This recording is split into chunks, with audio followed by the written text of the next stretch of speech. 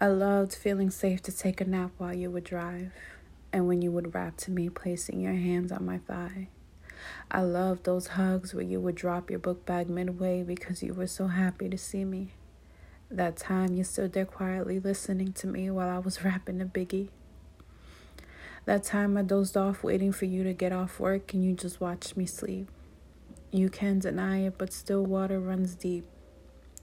The shared comfortable silence while getting lost in a song at the same time. When you would say something before I did because you already knew my mind. And when I wasn't looking, the way you would stare at me with such admiration. The way you would make me laugh with such dedication. The way your beard would feel on my lips and how I loved twirling it on my fingertips. The way you remembered what I do and don't need to stay healthy. All those forms of intimacy that are now memories which I will always carry with me.